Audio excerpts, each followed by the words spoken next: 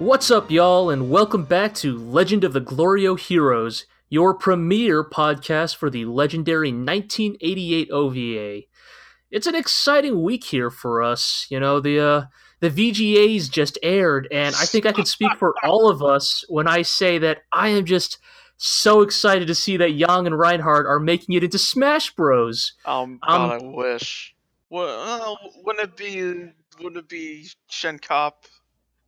I don't know. How does Yang and Lee fight in Smash Bros? I don't know. I think Yang would kind of be like Pokemon Trainer. Okay, yeah, all right, Like, okay, yeah. like you would switch between. Just swap between Shenkop, Yulian, and like.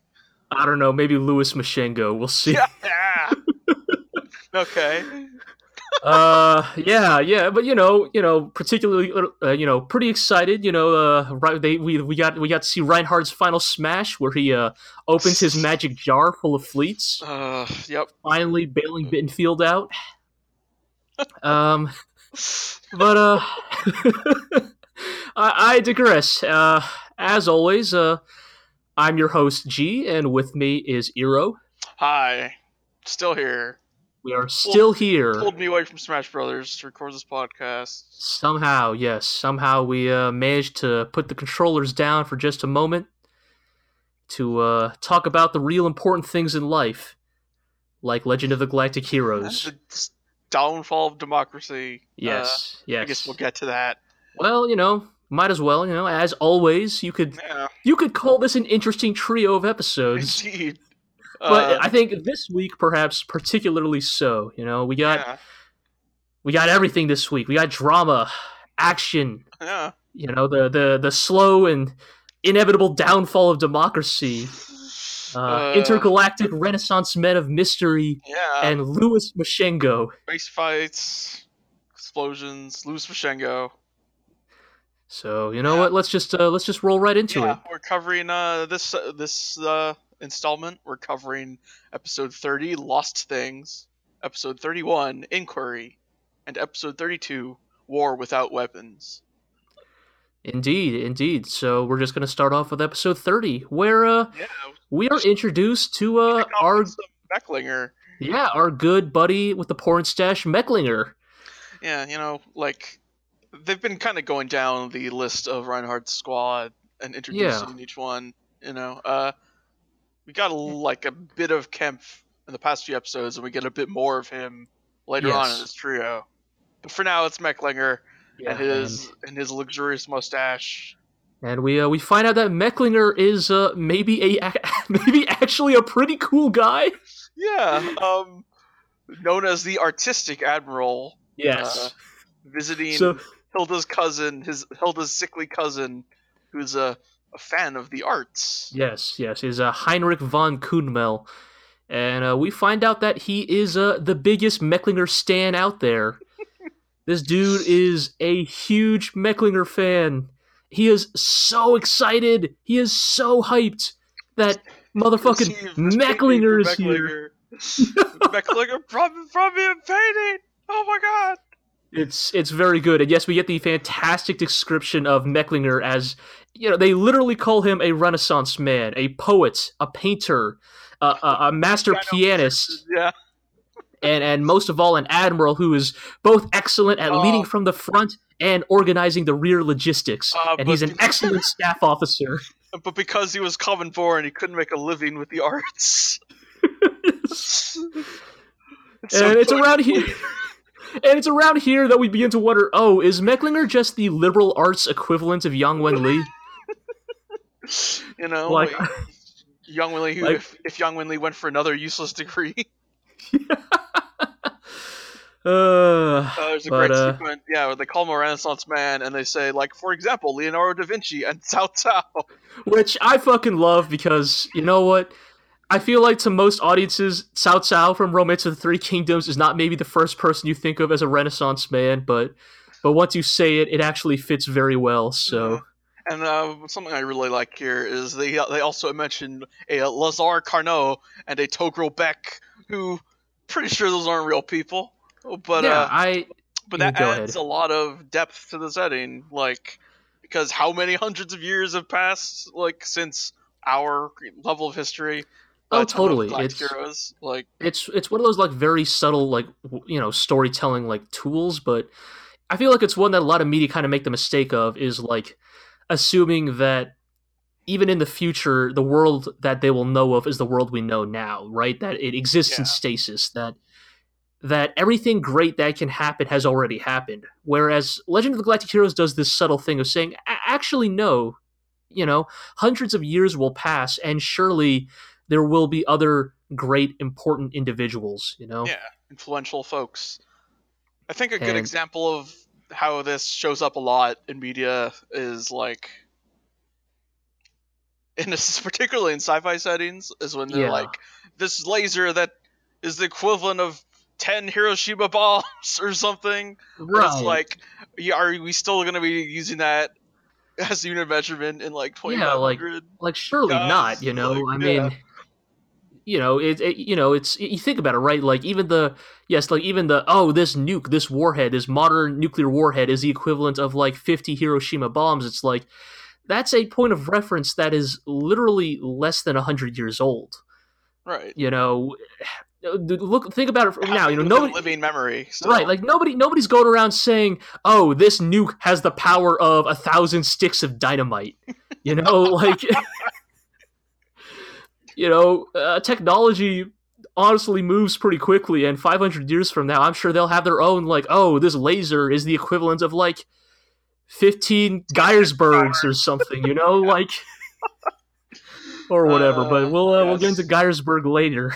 So, Well, I know, we can get into Gersberg right now actually, you because know what? Yes. Well, before we do that, I do just want to point out the one line where they're talking about, "Oh man, Mecklinger, you're so cool, you're such a great artist," and then fucking Mecklinger, fucking intergalactic man of mystery here, fucking busts out the line that actually I'm working on the greatest piece of art of all, the living Reinhard art, von yeah, Lohengram, the living piece of art. Everything about him is so artistic. as if we didn't already have enough, honestly, on the nose, congratulatory titles for Reinhard. Indeed. We now have the living piece of art. Yeah. But yes, There's also Iro, as you but they do also close out by saying like, oh, they felt vague uneasiness about uh, what's his name, Baron uh, Heinrich, the sick Baron one. Heinrich. Yeah, they're Yes. like, they felt some unease, but it'll be a while until that showed up. Just, Like, okay, let's Galactic Heroes. I guess I'll keep an eye on this sickly yeah, man. that felt like a very weird bit of foreshadowing there. Like I feel like usually the show is pretty good about being kind of subtle with, like, oh, pay attention to this. This will be important later. Whereas the narrator was just like, this is going to be a big deal, but that's for another day. Yeah, the Vulture has spread its wings. Geiersberg Fortress's first warp test has succeeded. It Yes, seems. yes. It seems to be that the Death Star is fully operational. It's Indeed. capable of warp, and in many ways, I am still kind of quietly furious that this plan is going so much It's better like than the it honestly should. third plot of let's strap rockets to our supposedly stationary space fortress. Yeah. And Well, I mean, it's just the idea of like, oh well, if we need a warp drive this big for a ship this big, well, then we just need a yeah, warp drive this big. just It's scale up. Well, yeah, they literally just strap like 12 rockets to the Geiersberg. yeah, or like 12 warp rockets, whatever they are, Yeah, But warp engines. it's absurd, but somehow it works, and they're getting ready for it. Yeah, And we kind of have this good conversation where Hilda's talking with Reinhardt and yeah. She's still kind of opposed to this absolutely ridiculous dispatch. well, I mean, totally she gets and understands that Reinhardt's true enemy has never been the FPA. It's Hmm.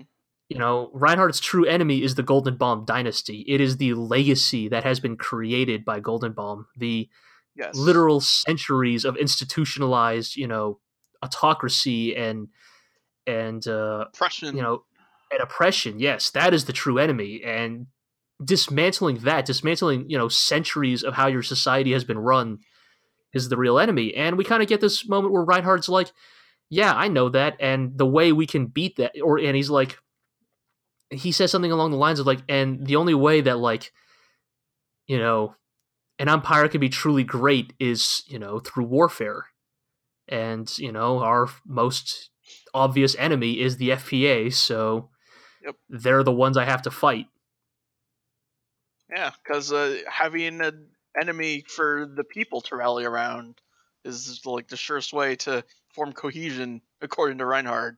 Yeah, it's well, you know, it fits for Reinhardt's philosophy. You know, it's kind of cold. It's a little maybe too cynical for my own taste, but you know, he's not wrong in the way wartime can unify people.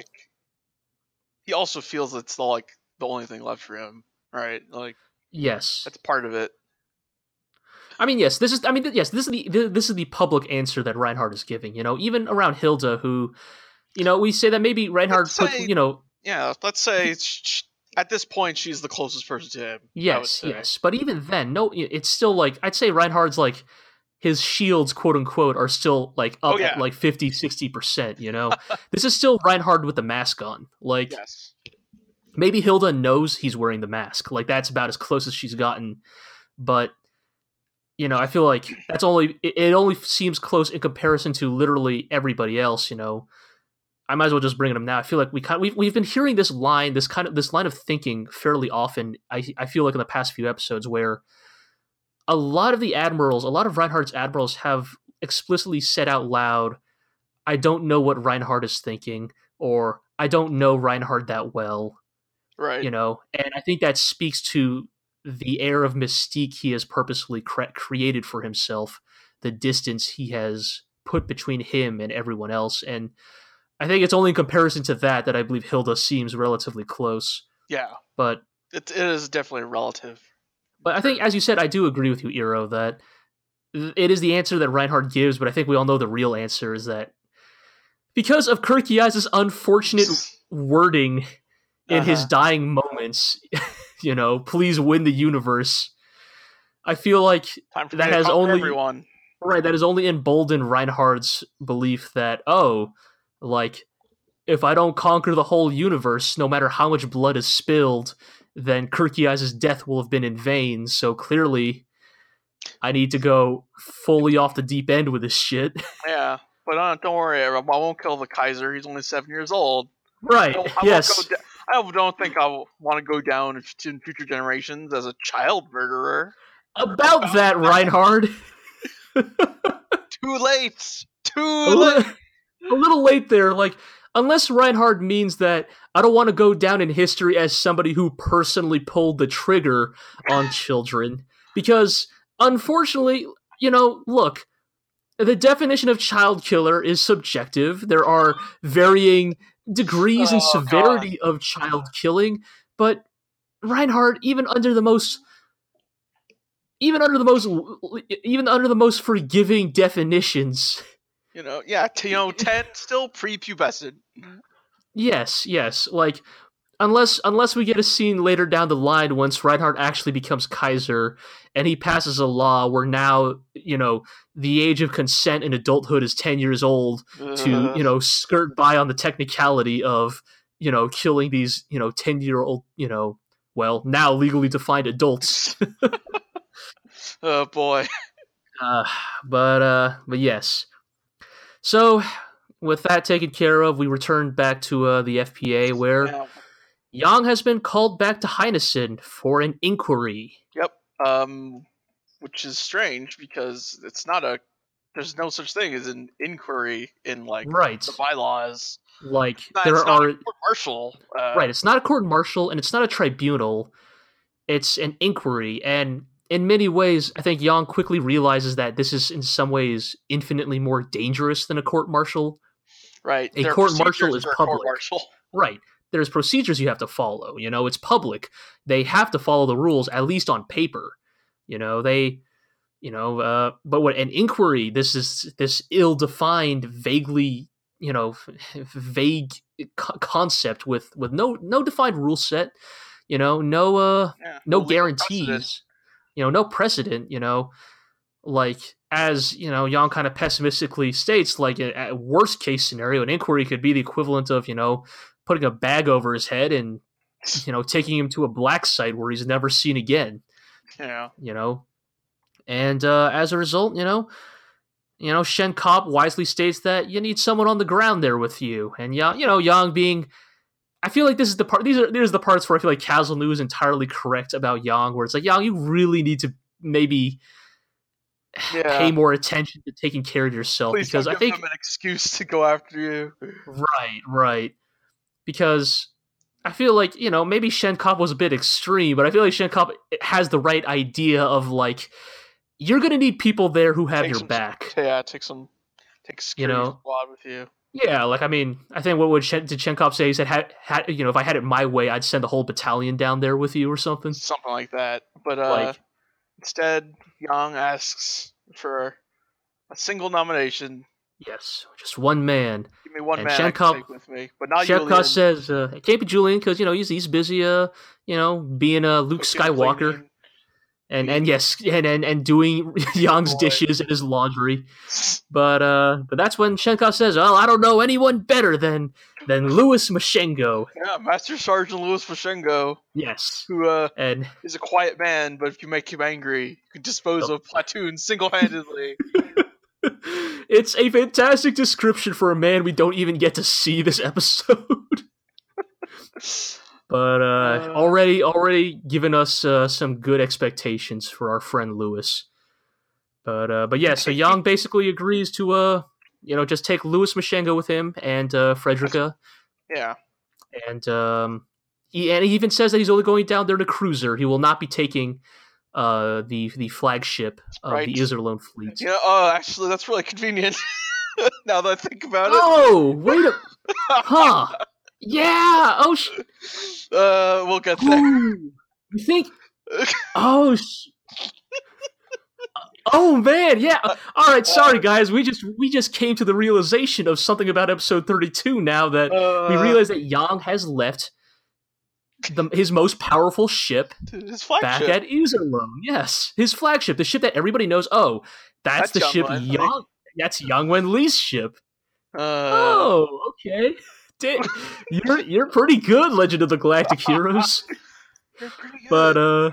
But yes, so Yang wants to he doesn't want to make a statement, right? He realized that on some way, politics is all bullshit. But politics is also it's all presentation. He knows that they're worried that he'll try to take over or whatever. Right. So he knows that they're worried that they're already on edge and they'll take any excuse they can get. So he's taking a smaller ship, he's not going in there. Going in with his hands up. Yes. And that's what we see of the FPA. We return back to the Empire because we get a little bit of Kempf, because Kempf, as we know, has been assigned to the Geiersberg operation. He will be commanding the fleet that assaults Iserlohn. And Kempf will be away for a few days, or maybe a few weeks, or maybe longer. Visits his wonderful family. His wife and his lovely children. So Daddy's going far away to fight the bad guys. Oh, Daddy, you'll bring back a souvenir, won't you? When I come back, let's visit Grandma. Kev, when the operation succeeds, I'll take a vacation. Kev, don't do this to us. Don't. When I come back, I'll probably get promoted, and I can send your family more money, my beautiful wife. Don't, Kev. You've made a lot of. Battlefield and not come back. Oh, Kev, don't.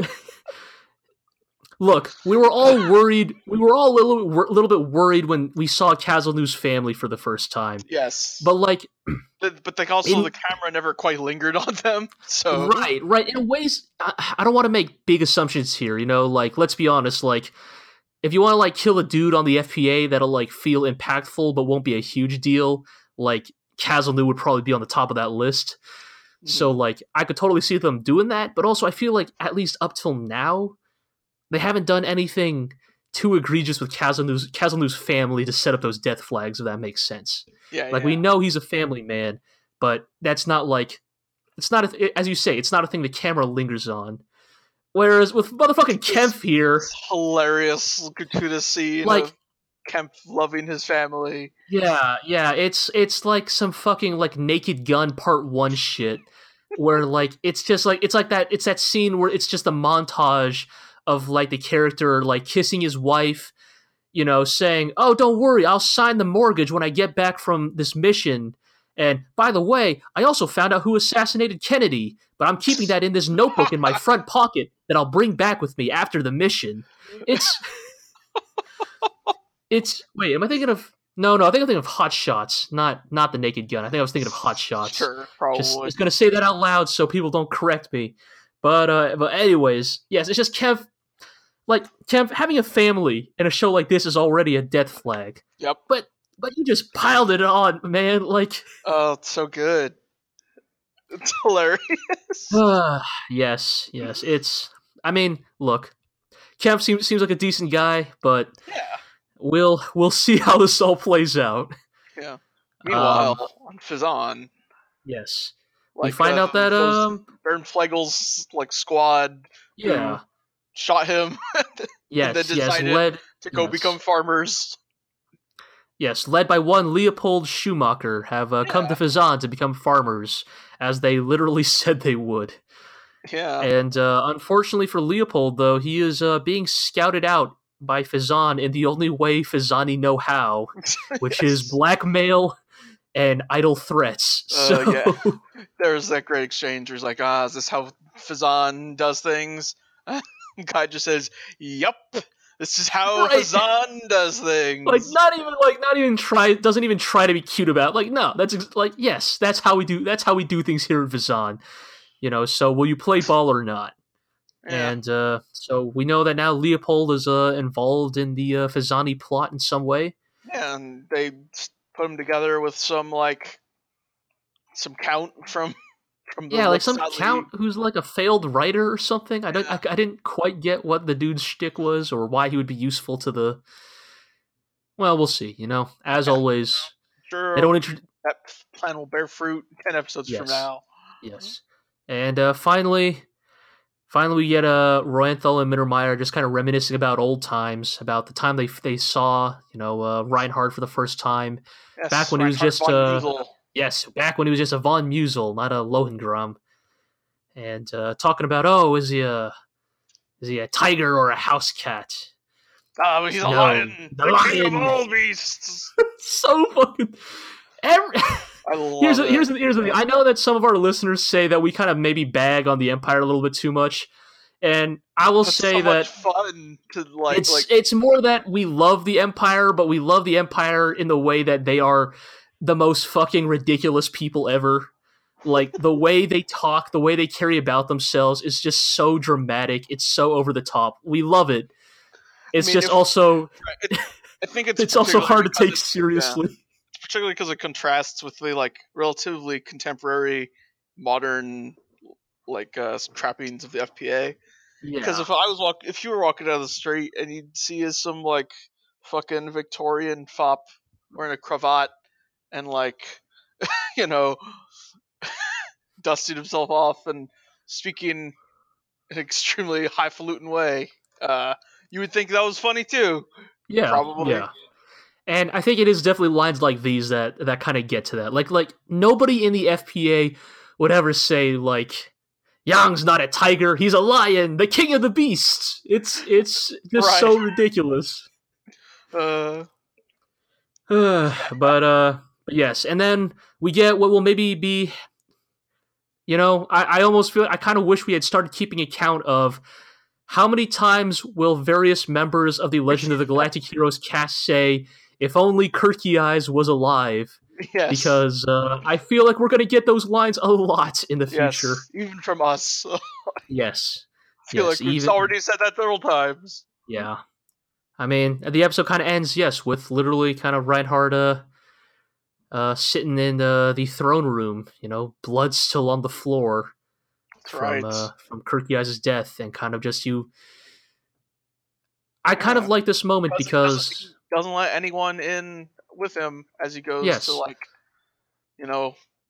reminisce and pray in front of the spot where Kirky Eyes died. And I think it's a very good I don't know about metaphor, but I mean Reinhardt literally physically doesn't let anybody else into that room. Yeah. You know? As Hilda says, he won't open his heart to anyone other than the dead. Yes, and I kind of appreciate this moment because I don't know if this is an intentional thing on, an intentional decision on their part, but I feel like even we, the audience, have been kind of growing distant from Reinhard. Yeah. If you look at like how much screen time he's gotten, if you look at like season 2, yeah. Yeah, like in season 2 versus season 1, like season 1, it was the Reinhard and Kirky show, Mm-hmm. And now in season 2 without Kirky it's like I feel like in many ways, in the same way that the rest, I wonder if it's the show's like intention to try and make us feel the same way that Reinhardt's admirals and Hilda feel. Yeah. Like because now we are only shown the version of Reinhardt that wears the mask. Even we kind of feel distance from him. We no longer really know him as well as we used to. Mm-hmm. In many ways, I'm not sure if we will ever get another moment like season 1 where Reinhardt doesn't want to go to Lord Brunschweig's ball because he hates Lord Brunschweig. God, yeah, that Like Reinhard might be gone forever. Yeah, and that's in many ways I feel like it's moments like that that actually make Reinhardt as a character work for me. Like the tragedy to his character. When you think back and be like, oh, those moments are never coming back, are they? Yeah. We are never going to get we are never going to get Kirky Eyes sitting there in the limo with his freaking embroidered laptop, telling Reinhardt that don't worry, I'll stay in the car. I'm going to take care of some work, and we'll be waiting for you. Like we're never getting that kind of stuff ever again. His last tether to like any claim of innocence is gone. Yeah, it's well done. It's well done. It's effective because, again, I feel like it would be very easy for us to dislike Reinhard, but yeah, the show does a lot of really important stuff to still make him feel right, very tangible as a character in this story. Mm-hmm. I don't necessarily agree with what he's doing, but of course not. No, again, fucking of course not. Motherfucking Reinhard doesn't want to be a child killer Lohengram. Sorry, dog, you already are. Yeah, but you're also still sympathetic. Character, yeah. Yes. But anyway, so with that finished, we roll into episode 31, where we kind of start off with open with like already some of the Young's writing his like captain's log or whatever. Yes. But should I just read this line? Yeah, go for it. Fucking strikes straight to my heart. See, the nation that neglects social inequality mischievously increases military budgets and then uses its power internally to suppress the citizens on the pretext of invasion by an external enemy is on the road to extinction. Such is the present state of our nation. Yeah, it's Yang just basically lays it all out there for you. Like if you made it up to episode 31 and you did not understand what was going on with the FPA plot, Yang basically just lays it all out here. Like the FPA is truly on the verge of collapse. Maybe it's already too late. Maybe we can't even save it anymore, but and he kind of has this like, again, like Yang, like it's tough because I think Yang truly does believe in democracy, but he has a lot of lines often that that speak to how realistic he is. Like he understands that, why how come Reinhardt succeeds? Why does Reinhardt's system succeed? Even if the Lohengram system isn't by the people, it is at least nominally, for now, for the people. Right. He basically lays out how the FPA trying to still be in like opposition to the Empire is foolish because we don't have the resources to do so, and considering the current situation, coexistence for now is the best option. Yeah, and it kind of just it really does just get to the central argument of Legend of the Galactic Heroes of, is a corrupt democracy worth fighting for versus an enlightened, how do we put it? I don't even want to say monarchy. I guess it's kind of more of a dictatorship, I mean. Yeah.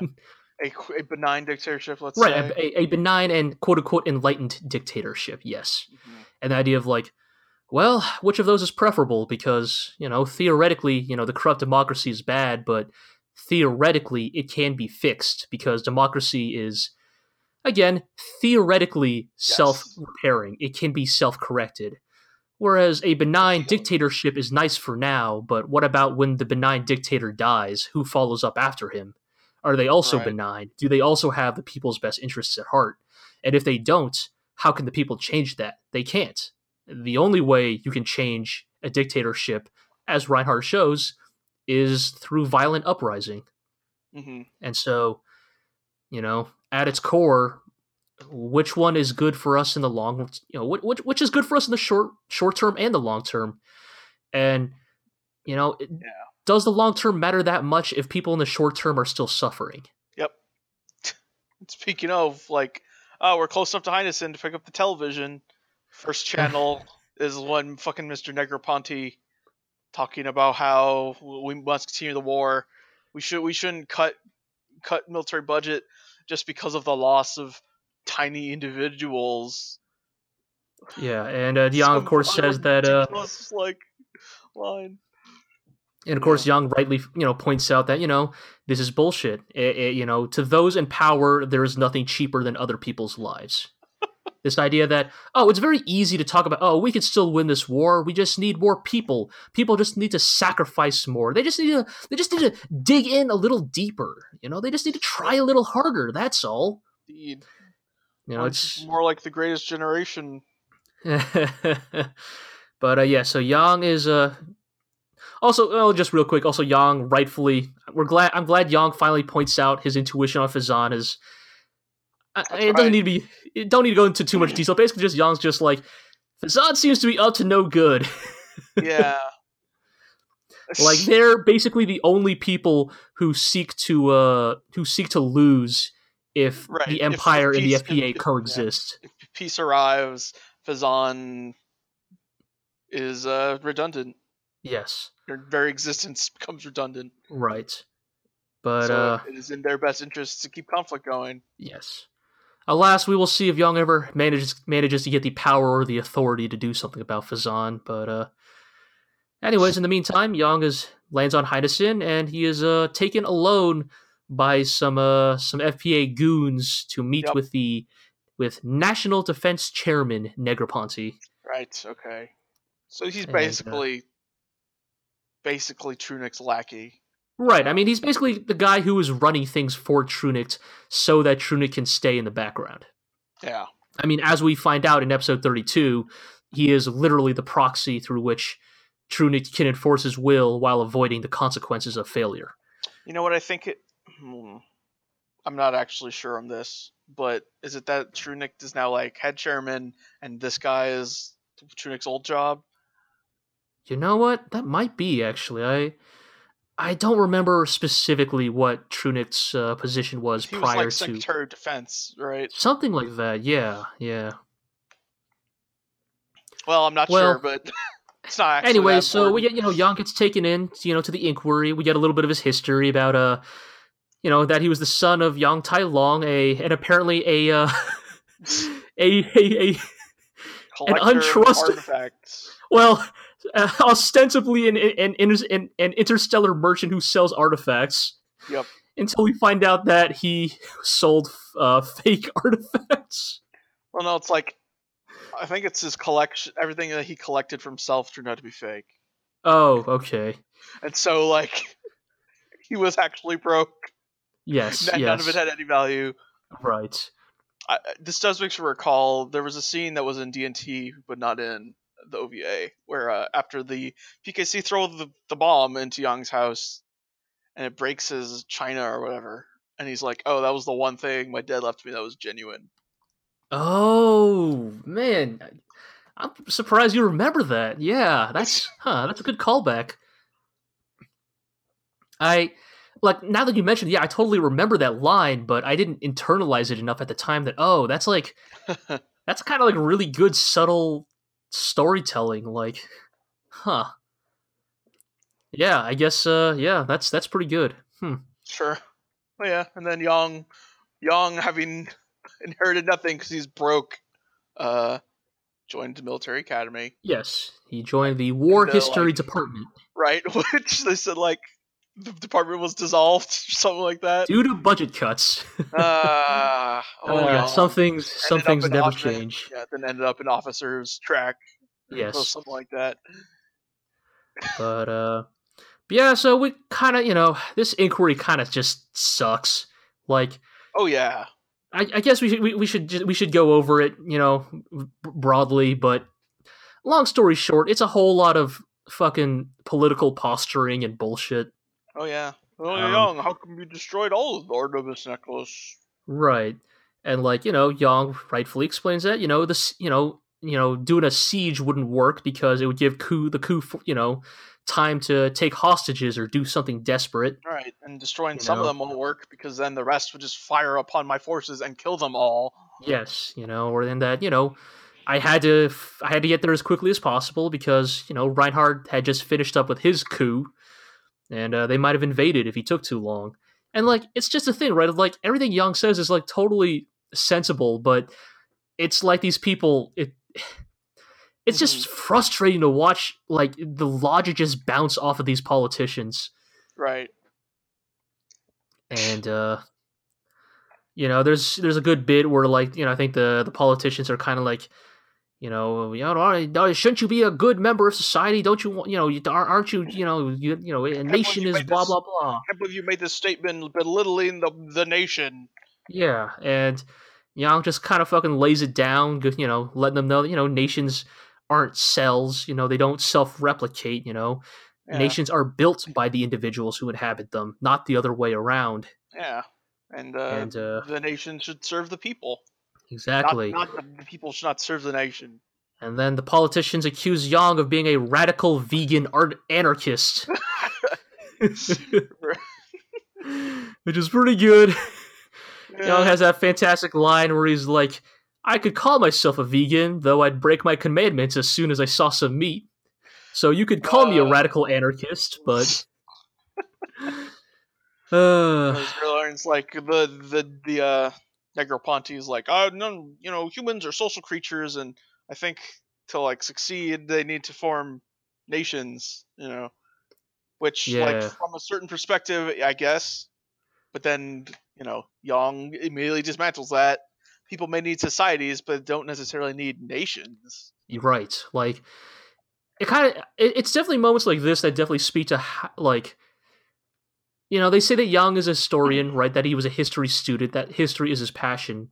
And then I feel like it's kind of like minor statements like these that actually really, they do a fantastic job of reflecting that expertise.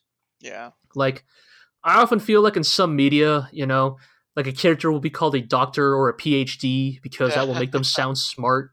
But the things they say and the things they do, will not actually reflect that training. Right. And sometimes that's fine, right? A writer is only human, a writer who isn't a PhD isn't going to necessarily know, oh, well, a PhD would say this because that's just intrinsic to, blah, blah, blah. Right. But I feel like it's bits like these that really show you that Yang truly is, a historian at heart. I also think this conversation is a good contrast with what Reinhardt was saying last episode about how the only way to bring people together is to have a common enemy to fight. Right.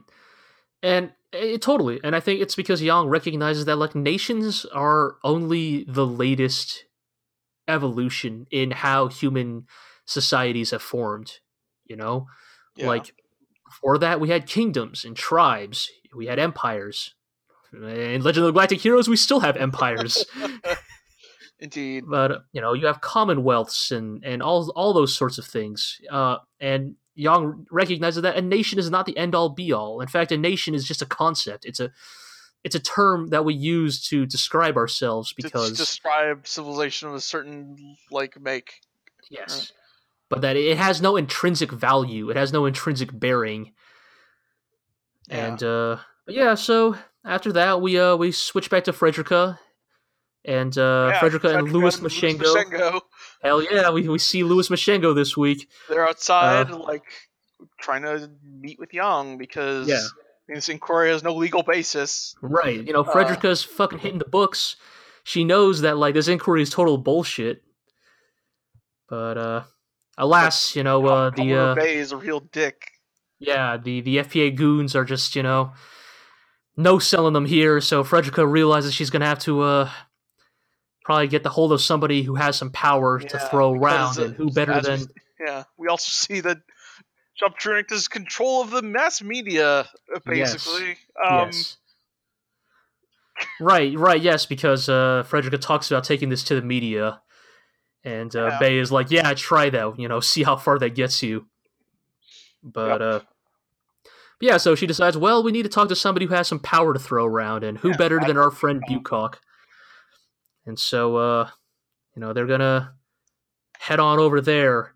But before that happens, I do just want to say one quick thing. One line I did write down. So, because we just see that scene with Frederica, we then cut back to the inquiry being like, and then not only that, but you kept Frederica Greenhill around as your adjutant. Right. Doesn't that seem bad? The daughter of Dwight Greenhill, who... Right. And, Young's like... Right, Young's like, of course I did. She's good at her job. Like, why should a child have to pay for the sins of the father? And then they're like, but it would cause needless misunderstandings. And, Young calls them out on their bullshit. Like, what the fuck is a needless misunderstanding? Can you define that for me? Do you have bullet points for what a needless misunderstanding is? Because I don't think I should prepare for this nebulous concept that doesn't exist. It's so good. But anyways, so Frederica heads over to the FPA, I don't know, military headquarters or whatever, and runs into a dude who's like, oh, yeah, I know where Bucock is. Yeah, he's downstairs in the garage. Yeah. I just saw him there. Yeah, and turns out it's a trap. And Frederica and Lewis get cornered by the PKC, up to no good again. But luckily, motherfucking Louis Mashengo is here. They made him mad. Yeah. Kicks some ass.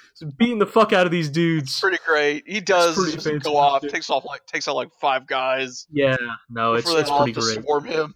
I mean, I want to point out again, he's not even armed. Dude doesn't even have a pistol. He's just doing this with his bare fucking fists. Right. I think he snatches one of their clubs off the ground. Yeah. No, I hope we see more of our friend Lewis here. The dude in the face through his mask. Yeah, it's so good. I hope we get. You know what? I hope we get to see Louis Mashengo put on some power armor later down the line. Give him an axe. Let's see him get put that to work. But unfortunately, he gets swarmed by like. Yeah, he gets swarmed and then they're about to take out Frederica. But then Bucock and his staff happen to show up in the elevator. Yes. Convenient. Very convenient. Got a shot of some dude named Feifel. I don't know. Yes. Maybe he's like Bucock's adjutant. I don't know. Yeah, maybe. But also we see that the PKC masks have they have Earth Cult writing on them. Yeah, Terra is my mother, Terra in my hand. Yeah, so the PKC either... phrase they've been spouting for a long time. Yeah, so with his development, we find out that either the PKC have always been Earth Cult goons, or this is a new development. Well, they've been subsumed by... Right, because... by the Earth Cult during the coup d'etat. Yeah.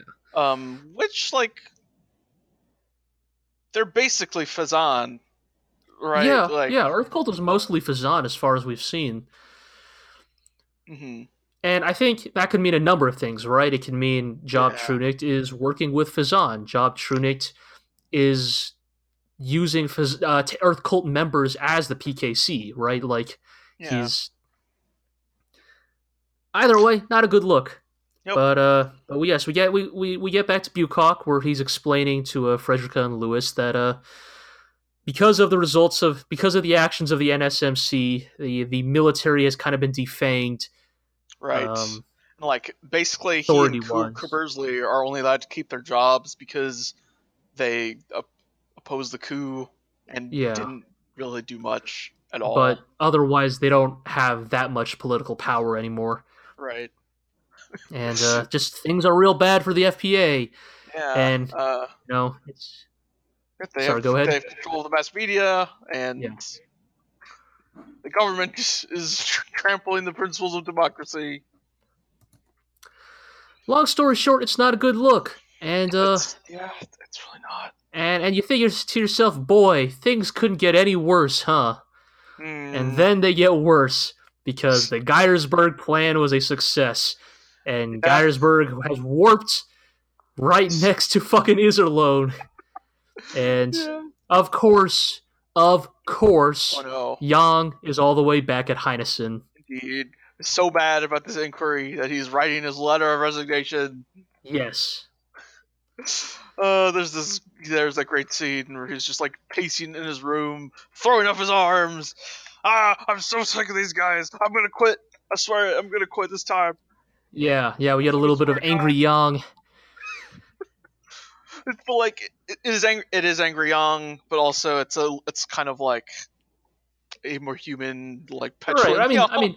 I mean, this is not angry Yang out for blood. You know, the last time we saw angry Yang out for blood, that was Iserlohn. This is more like angry Yang sick of his bosses hounding him for doing his job. Yes. And he has every right to. I mean, yes, absolutely. Yang has done everything the FBA could have possibly asked of him. Like, indeed, these ungrateful sons of bitches. He saved their lives. He could have done what Shun Cup told him to. He could have waited long enough for all of the government to be purged. He could have done it. Could have done exactly what they're like accusing him of doing right now. Yeah, like everything they're accusing Yang of doing, things that never ever occurred to Yang Wenli, he could have done in a heartbeat. No, I think they occurred to him, and he deliberately chose to not do them. Yes, sure, that is true. You're right, but it's just his anger is palpable in these scenes because it's just so frustrating. Yeah, it is absolutely infuriating to watch these people lay into him. But yeah, so then we roll into episode 32, which starts off with alarms at Iserlohn because something's apparently warped in. What's the mass of the fleet that's warped in? 400 trillion tons. Oh god, those are the kind of absurd numbers that I live for in my. I do like everyone be like, "Are you serious?" Like, copy that. Is that right? The trillion? Did you say trillion? And everyone's like, "Yep, it's real bad." Yeah, it ain't good. That's for sure. Yeah, we just get Yang's like war room with his squad freaking out. Shenkop and Poplin making jokes. And I remember, Mirai saying, this is no time for jokes. Yes. And I mean, it's a bad situation. It really is, but we begin to start to see the Yang squad bereft of Yang, how they fare without him at the head. And I'd say for the most part, they carry themselves pretty well. Yeah. This episode. I feel like there's very much a version of this that is, oh no, Young's not here, we're screwed and we're all gonna die. But on the other hand, their plan is once Young gets here, he'll fix everything. True. I don't know about his track record shows that he probably will, but also I don't think that's the best idea. It's kind of a Hail Mary, yes. Yeah. But I mean, in many ways, it's not just Yang, and theoretically, it's also reinforcements. Ideally, right, of course, in a perfect world, it's hold out long enough for Yang and the FPA reinforcements back at Heinesen, right, to reach Iserlohn. 4 weeks or something to get over there. Yes. But anyways, we returned once again to the inquiry where Yang has truly run out of fucks to give. There's this great wordless storytelling kind of where when he first goes in the inquiry last episode and he sits down in the freaking chair in front of the tribunal and kind of slouching, crossing his legs, and they yell at him for crossing his legs and slouching. They're like, shut up, how dare you disrespect. And as we get further along, he just goes back to cross his legs and slouching. Yes. He just doesn't care. He has just truly lost the ability to care about this bullshit anymore. And yes, as you said, it's a fantastic bit of visual storytelling that just communicates everything you need to know about Yang's state of mind about these affairs. And, it's it's because, in many ways, it's because Yang knows that, like, they hate him, but also he's absolutely vital to them. Yep. Like, there is no version of, like, the actual reason Yang truly considers this an absolute waste of time is because Yang knows, and maybe even they know, or maybe they're foolish enough to think that they can actually, like, punish Yang in some way, but Yang knows that they can't actually do anything to him. Like, they can't strip him of his rank, they can't execute him because he's done nothing wrong. Like, by the letter of the law, Yang has done absolutely nothing wrong. He's done his job to the best of his ability, and he's done a damn good job of it. And, like, this is why, like, people hate politicians. Like, just to get real here for a second, like, because politicians operate entirely in rhetoric, right? Like, to go back to, when they're talking about needless misunderstandings, like, you can't court-martial someone over a needless misunderstanding, but, legally you can't court-martial somebody over a needless misunderstanding, but a politician could try and get away with it anyways. Like, it's such garbage. And, we have this great bit where, Yang's just there kind of tapping his foot, purposely waiting for when will be the most dramatic possible time to whip out his letter of resignation. Yes. You've activated my trap card. Oh, totally. That's totally what he's trying to wait for here. Meanwhile, Frederica is and Bukak and Louis Machengo. Yeah, they meet up with Joanne Labello. Yeah, Labello's back. Yeah, and he's here to good chair people. Yes, and he's here to explain to us that the FPA is fucked. Yeah, that they have covered up plenty of, like, exposés on their government. Yes. Back to the Edwards Committee. Actually, I really like this because it shows that, like, Jessica Edwards' legacy lives on in some way. Yeah. Well, like, it did. Well, yes, that a group formed in her name after the coup d'état to, like, investigate politicians and influential folks, and found that even though many of them were drafted for the military, like, only one out of 15 or something actually got sent to the front lines. They protested against this obvious injustice and were suppressed by the police. And then after they're running away from the police, they got beat up by the PKC. Yes. And then not only that, but then the media reports with bias, basically summing up only the police report instead of the actual circumstances surrounding what happened.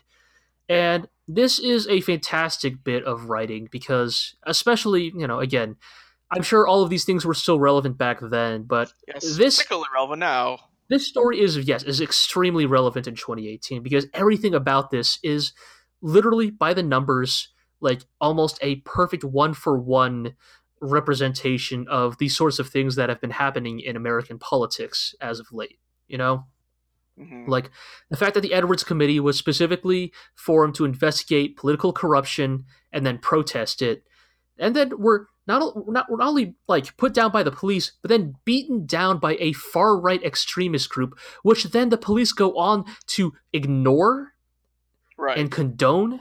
Like, these are literally 2018 headlines. Like, everything that has happened in this scene has literally happened this year. It's insane. It's absurd, and it's deeply tragic. Frederick is saying, "I thought it was impossible, but I guess I was being naive."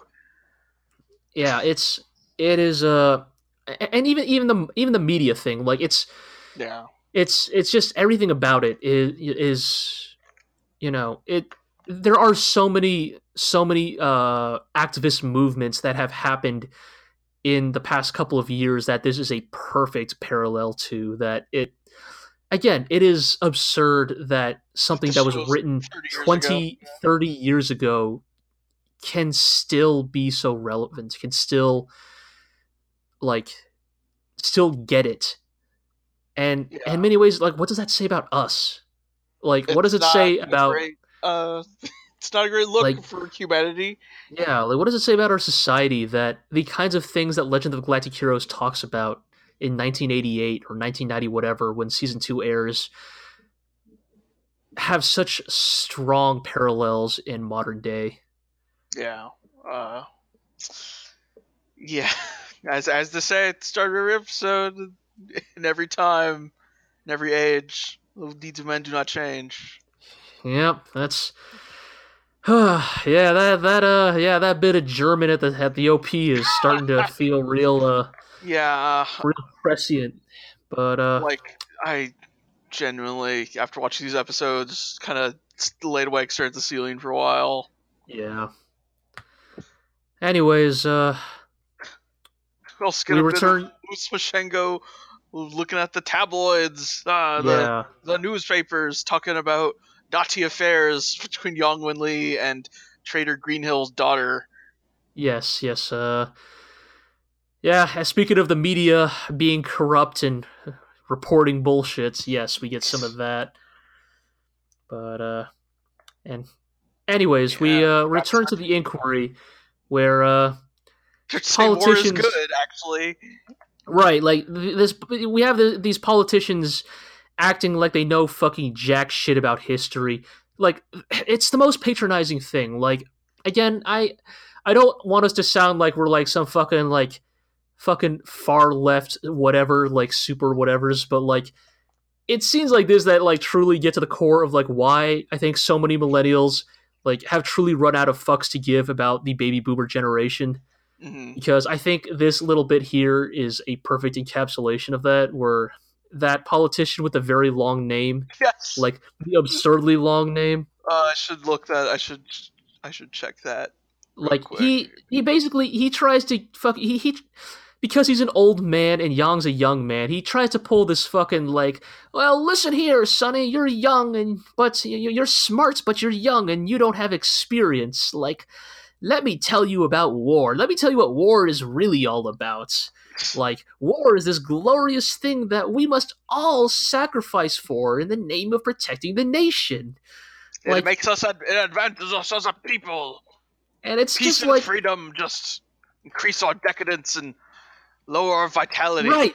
There is literally some like literal baby boomer byline bullshit here. Like, oh, you're the younger generation's just getting soft and weak because they haven't had a good war to toughen them up. Special Like, snowflakes, it's etc. just fucking yes. Special snowflake, radical vegan or anarchist Yang Wen Li. Fucking god, just what a fucking Doesn't your pile precious of history garbage. prove that war causes nations to rise? And fucking Yang Wen Li lays down Goes like off, spits some fucking hot lays. fire. He spits the hottest fire. He lays down the speech to end all speeches. This might actually be Yang's final smash in Smash Bros. Is this speech Gives a speech about how where war is like bad. yeah about like basically the long and short of it is that he basically says that like, you know, the worst thing, the absolute worst possible kind of person is the person who takes advantage of war to their own profit. And not only does that, but shows false patriotism to deceive others, usually the lower classes, to carry out their own selfish Yeah, goals. to gain power, send other people to die, hide safely while other people do their dirty work for them. Exactly. And that like there is just nothing Shameful worse and than cowardly. yeah, and that these people who they hide in safe places and extol and praise war, while forcing patriotism as a burden onto others. Like, you think about all this fucking talk these inquiry like jackasses have been saying this entire like episode, right? All about nation and duty and sacrifice, and it's like None of once y'all believe again, that shit. You're not none the of you ones. You're right. not the ones doing it. Like, Exactly. Like it's a. I will say that, while I do want to say that, okay, fantastic parallel to modern day, I feel like this was probably written more as like a reaction to Vietnam, where we kind of saw a very similar thing. I mean, y'all can listen to the song "Fortunate Son" that basically gets to the core of this. That like You know, it's very easy for Mr. Senator to talk about sacrifice and patriotism, about asking his constituents, his voters, that, oh, you got to be patriots, you got to fight the war because you need to defend America. That's all very, like... But I'll sit here and get my senator's salary and... Yes. But not only that, but it's more that I think the thing that really disgusts me about it is, like, now, say what you will about patriotism versus nationalism, and I will contend that there is definitely a meaningful difference between the two, and that patriotism is not, like many concepts, patriotism is not an inherently negative concept. In fact, sometimes it can be good to take pride in your nation's accomplishments. But what really disgusts me about this conversation, about everything about the scene, is this idea that patriotism is a burden for the poor. It is a burden for the common man. It is the common man's job to be the patriot. The rich don't have to be patriots. The powerful don't have to be patriots. Of course, they'll insist they're patriots. Of course, they'll say, "Oh, but I stand up for the national anthem. Doesn't that make me a patriot?" It's like it's. I also vote for tax cuts that mean I don't have to pay my country. Right. But the poor people can cover that. Oh, yeah, why should I have to pay money? God, just cover the rest of the nation. Just it's just this, again, it gets to the core of, like, you guys have to be patriots. You guys have to sacrifice your lives on the front lines to save this nation. And of course, Young so rightfully says, if the defense of our homeland... Yeah, or not only are you parasites, or not only are those people parasites, because I won't say you fucking jackass motherfuckers are parasites, but he has that line that if the defense of our homeland is so necessary, then why not start with the people spewing that rhetoric in the first place? Mm-hmm. And of course Negroponte just starts yelling at Yang, being like, "How dare you call us parasites? You're in contempt of court." This extra legal court, right? Yes. Where I was like, "Oh, on what fucking grounds?" I don't have to tell you grounds. And then Negroponte, it's so fucking good. It's just how petulant and shitty these people are. Like, Negroponte's throwing this tantrum. He's like, "Shut up, you're not allowed to say another word." And of course, in the middle of this ridiculous tantrum, phone call. By the way, Iserlohn's under attack. Yes. At Geigersburg Fortress. Yes, and Negroponte and other politicians meet, and surprise, surprise, the egg's on their face, because they have spent the last week, or however long it's been, insulting their best admiral to his face, and they fucking slink back out, and order you to go. That's, as if couldn't get any worse. These guys don't even have the fucking... They don't even have the decency to beg him. Fucking Negroponte's just like, "I order you to go save Iserlohn." And I would have, but you brought me here. Yeah, it's yeah.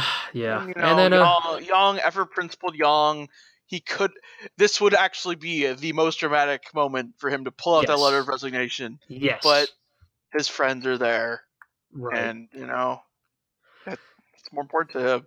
Yeah, I mean, as always, like, Yang is a man. He is a man burdened by his ideals. He is, like,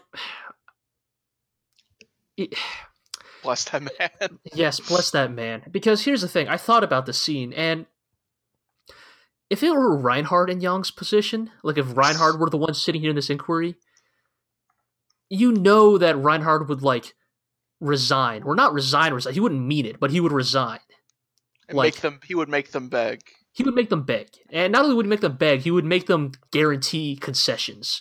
He would make them concede power. He would make them guarantee his position. He would play the game. He would negotiate. Yeah. He would go through with the theatrics.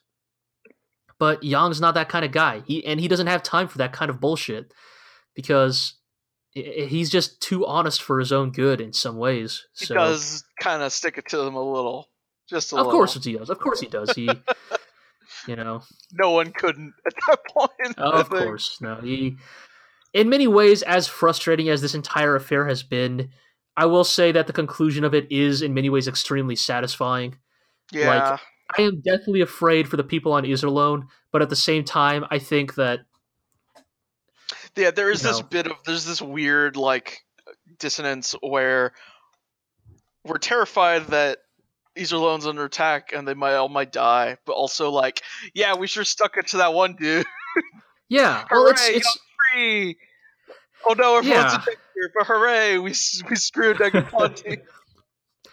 I mean, in many ways, kind of like the current political landscape we exist in. We take our kicks where we can get them. Yeah, you take the little victories where you can.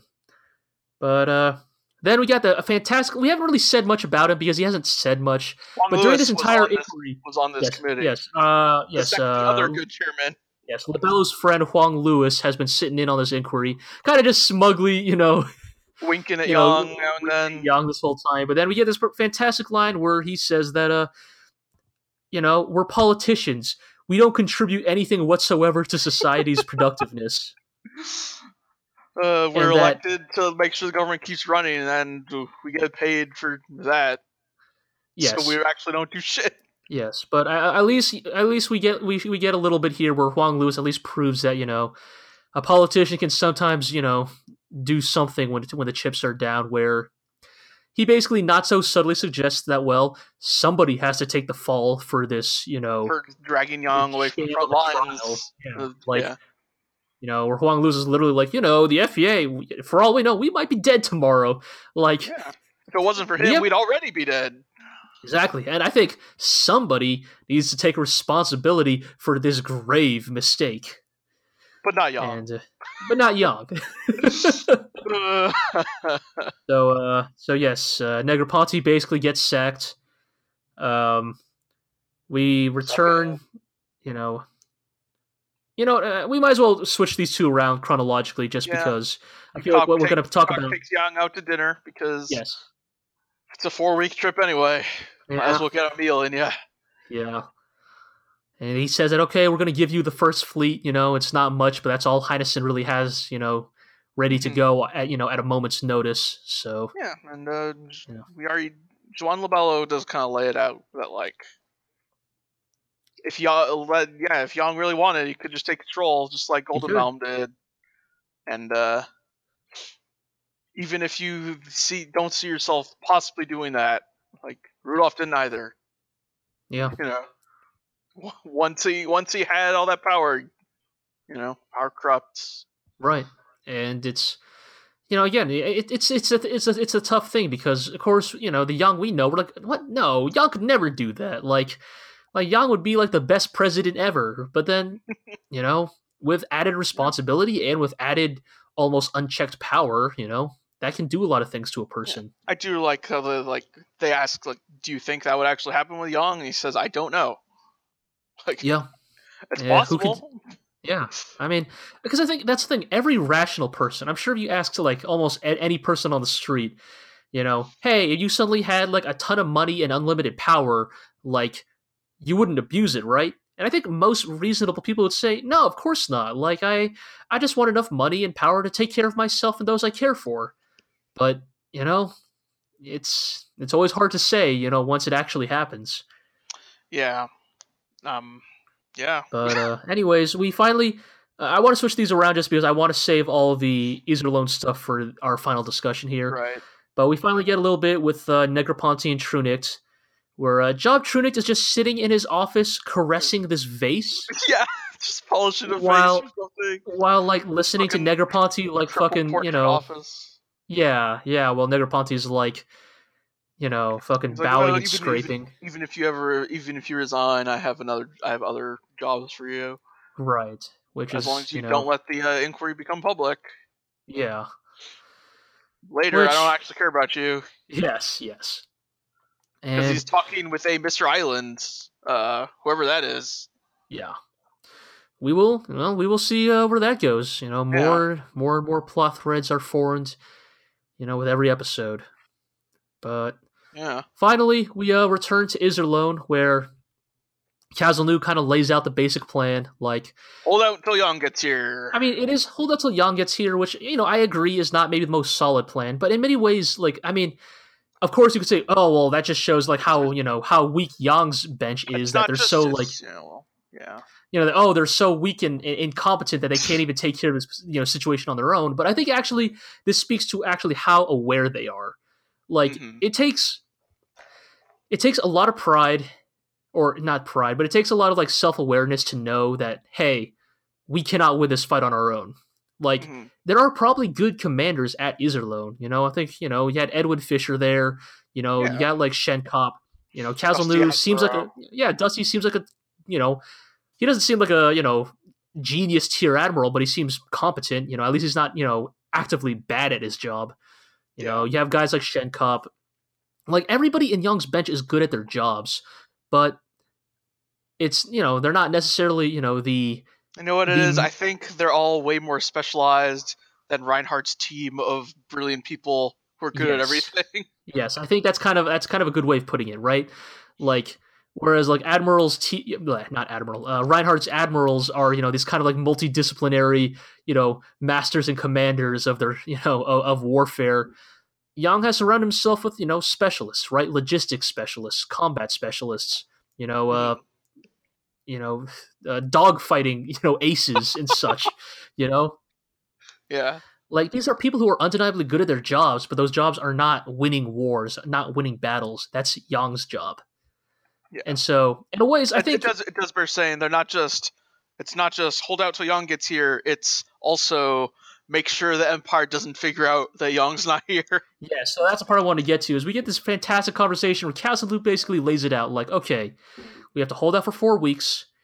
We have to fight as defensively as possible. At least 4 weeks. Like, we have to bleed them out while preserving our own forces for as long as possible, because it's not just a case of we need to hold out till Yang gets here. We need to hold out and then give Yang something to work with.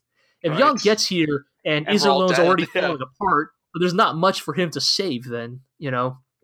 And most importantly, yes, Kempf and Geiersberg do not know that Yang is away.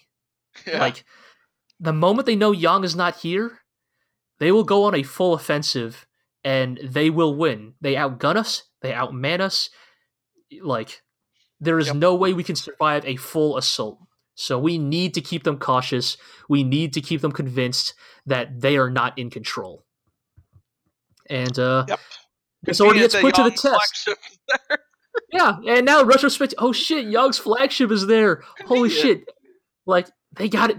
They're totally going to use that in some way, right? They absolutely will. Oh man, like, I forgot about that until we mentioned it. Like I'm already thinking to myself, like, oh, what do they try to do a thing of like when Yang almost gets there, like they like do like something where like they sacrifice Yang's flagship, and so Kempf is like, I've defeated Yang Wenli, and then fucking Yang Wenli shows up on the fucking. Shows up the monitor, is like, ha! You thought you got me? But he would probably say like, I really like that ship, or something. Yeah, but and then everyone freaks out. Right.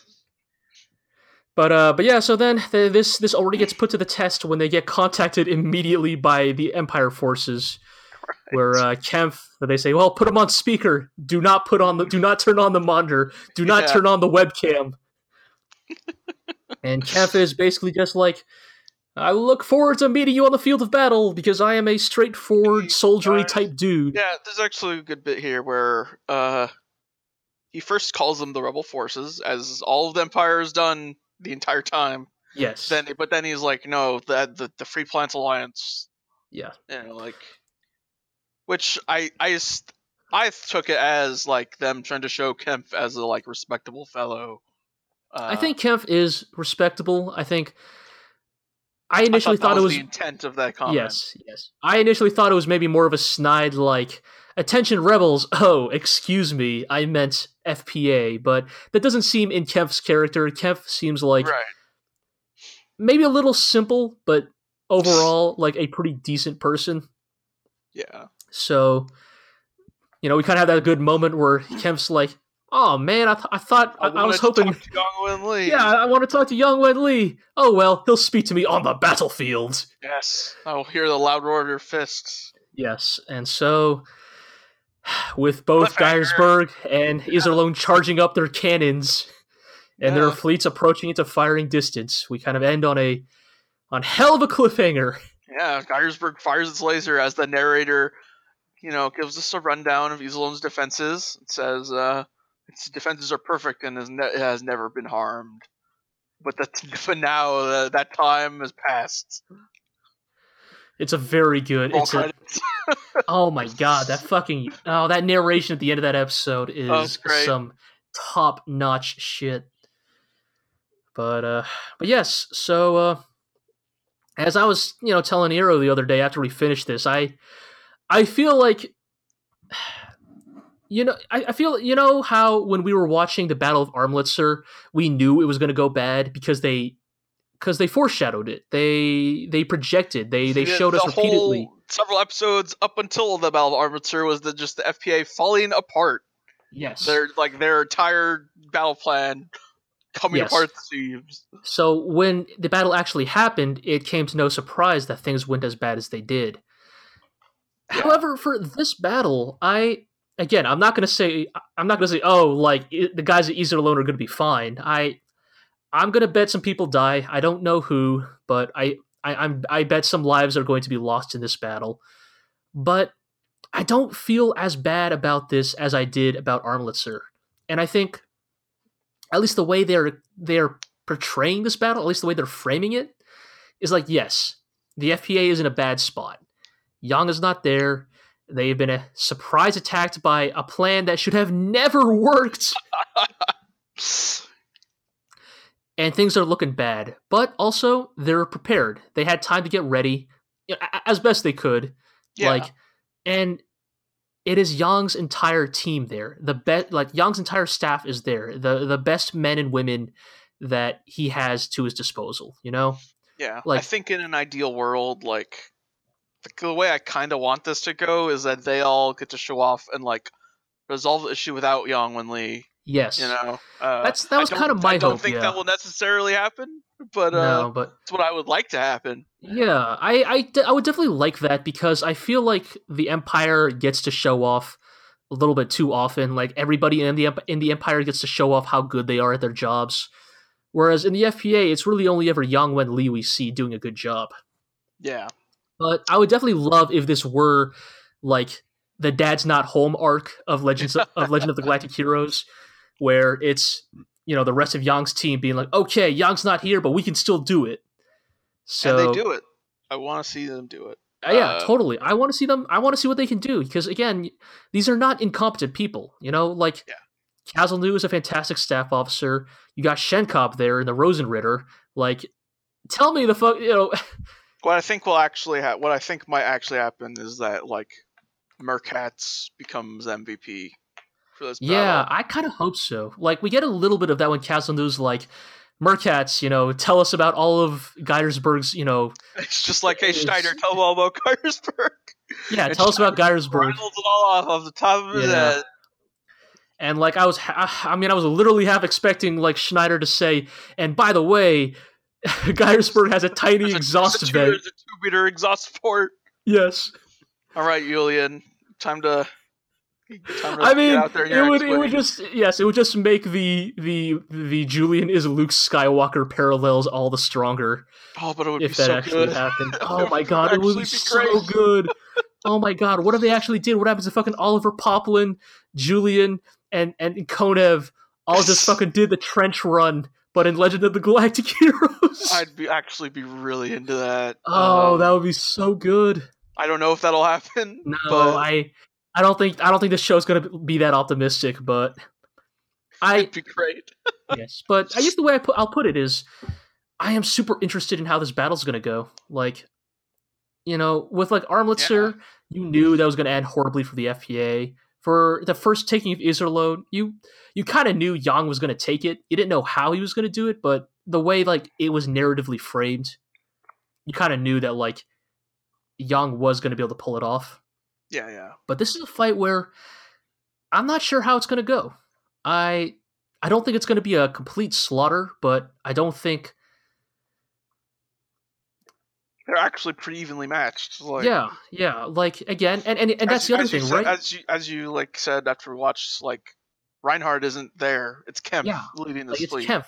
Yes, like as I joked the other day, like Reinhardt has like his bubble of competency that extends to everybody else in his vicinity, but like he's not here. Like it's only Kempf, and we haven't really seen Kempf fight much. Like I think Kempf was the one fighting with Yang and Armlitzer. Armlitzer, yeah. Yeah, like they were the ones that were initially battling before before Yang pulled off his retreat. Armlitzer was there was a lot going on. Right. Well, but what I mean is that is kind of the only place we've seen Kempf so far. Yeah. Like we don't really have a good handle on his tactical acumen yet. You know, we don't know. Like, is this guy gonna be like a Mittermeier or a Royenthal, or is he gonna be more of a Bittenfield? You know, we just don't know yet, and I guess that's kind of the thing, right? In a sense, both parties in this battle are unproven. Like we haven't really seen much of Kempf yet, and we also haven't really ever seen Yang's staff, you know, without Yang to lead them. So, man, this show is just so good. God damn it! Every fucking week they manage to just come up with new, interesting like dynamics to interest and entertain us. Indeed, and depress us. And depress us, yes. You know, I don't know if I can handle another fucking 50 episodes of watching the FPA fuck itself to death. Like, we've already get to watch the United States of America fuck itself to death, so... It's not even just that, man. It's like, we're only 32 episodes in, and I'm already so exhausted with the FPA. Yes, like, absolutely. I just cannot deal with them anymore. Like, if the reason why Legend of the Galactic Heroes like attracts like a weird, shitty monarchist fan base is because after 100 episodes of watching the FPA screw itself over, then I could see why you might eventually turn around on democracy by the end. But I just don't know, man. I don't either. Yeah. Well, anyways, on that unpleasant note, I think we're going to call this a podcast. Hooray. So, just do some, basic housekeeping. As always, you can read all of our content and listen to all of our podcasts at theglorioblog.com. You can also listen to the podcasts on Podbean and iTunes and wherever else podcasts are bought and sold. And those. Yes. You can follow us on Twitter at theglorioblog.com. You can also watch the podcasts on YouTube. If you Google YouTube and then Legend of the GLORIO Heroes, because I can't give you a YouTube URL. We don't have one yet. Maybe if y'all pound that subscribe button, we might one day. But until then, who can say? But listen to our other podcast, GLORIO Chat. Yes, in the same feed. Yeah. And our year-end stuff is coming up. Yeah, we might as well talk about that a little bit. As of this recording. Yeah, yes. For those of you who are only listening for the Legend of the Galactic Heroes stuff, at the GLORIO blog, we always kind of do a lot of end-of-year blog posts, and now this year a podcast, where basically all the individual members of the blog kind of create their own article. They range everything from, your top 10 list to just your favorite moments of the year, or even your favorite albums that came out, or whatever. It's just kind of a general time of the year where, because we're all very busy people, we don't always have time to write down everything we want to about the anime that aired in a year. We kind of use these blog posts, and hopefully this podcast is kind of a final place to kind of just give a good summary of all of our thoughts for the year in anime. So if that sounds interesting to you, then keep a lookout for it. I have a feeling that Iro and I, mine and Iro's posts this year might involve a lot of Legend of the Galactic Heroes talks. Yes, wow. So, if you only care about Legend of the Galactic Heroes stuff, then at least pay attention to our posts. So. I can only say so much. It's not a show from this year. Come on. If we're doing it, dude, if you're doing a 2018 in review like post, yes. Look, it will be mentioned at least once. I feel like Legend of the Galactic Heroes is. Here's the thing. I'm going to bring it up in our other podcast because I feel like it is important that we at least mention that it is no understatement to say that Legend of the Galactic Heroes is either literally actually the best anime we watched in 2018, or at least a contender, because absolutely. Look, 2018 has been a really strong year for anime, but it's true. Fucking Legend of the Galactic Heroes is operating on levels, levels we have never seen before. But with all that said, thank you all for listening. Iro, thank you for, as always, being here with me on the podcast. Thank you. And with all that said, we will see you all next time amongst the Sea of Stars.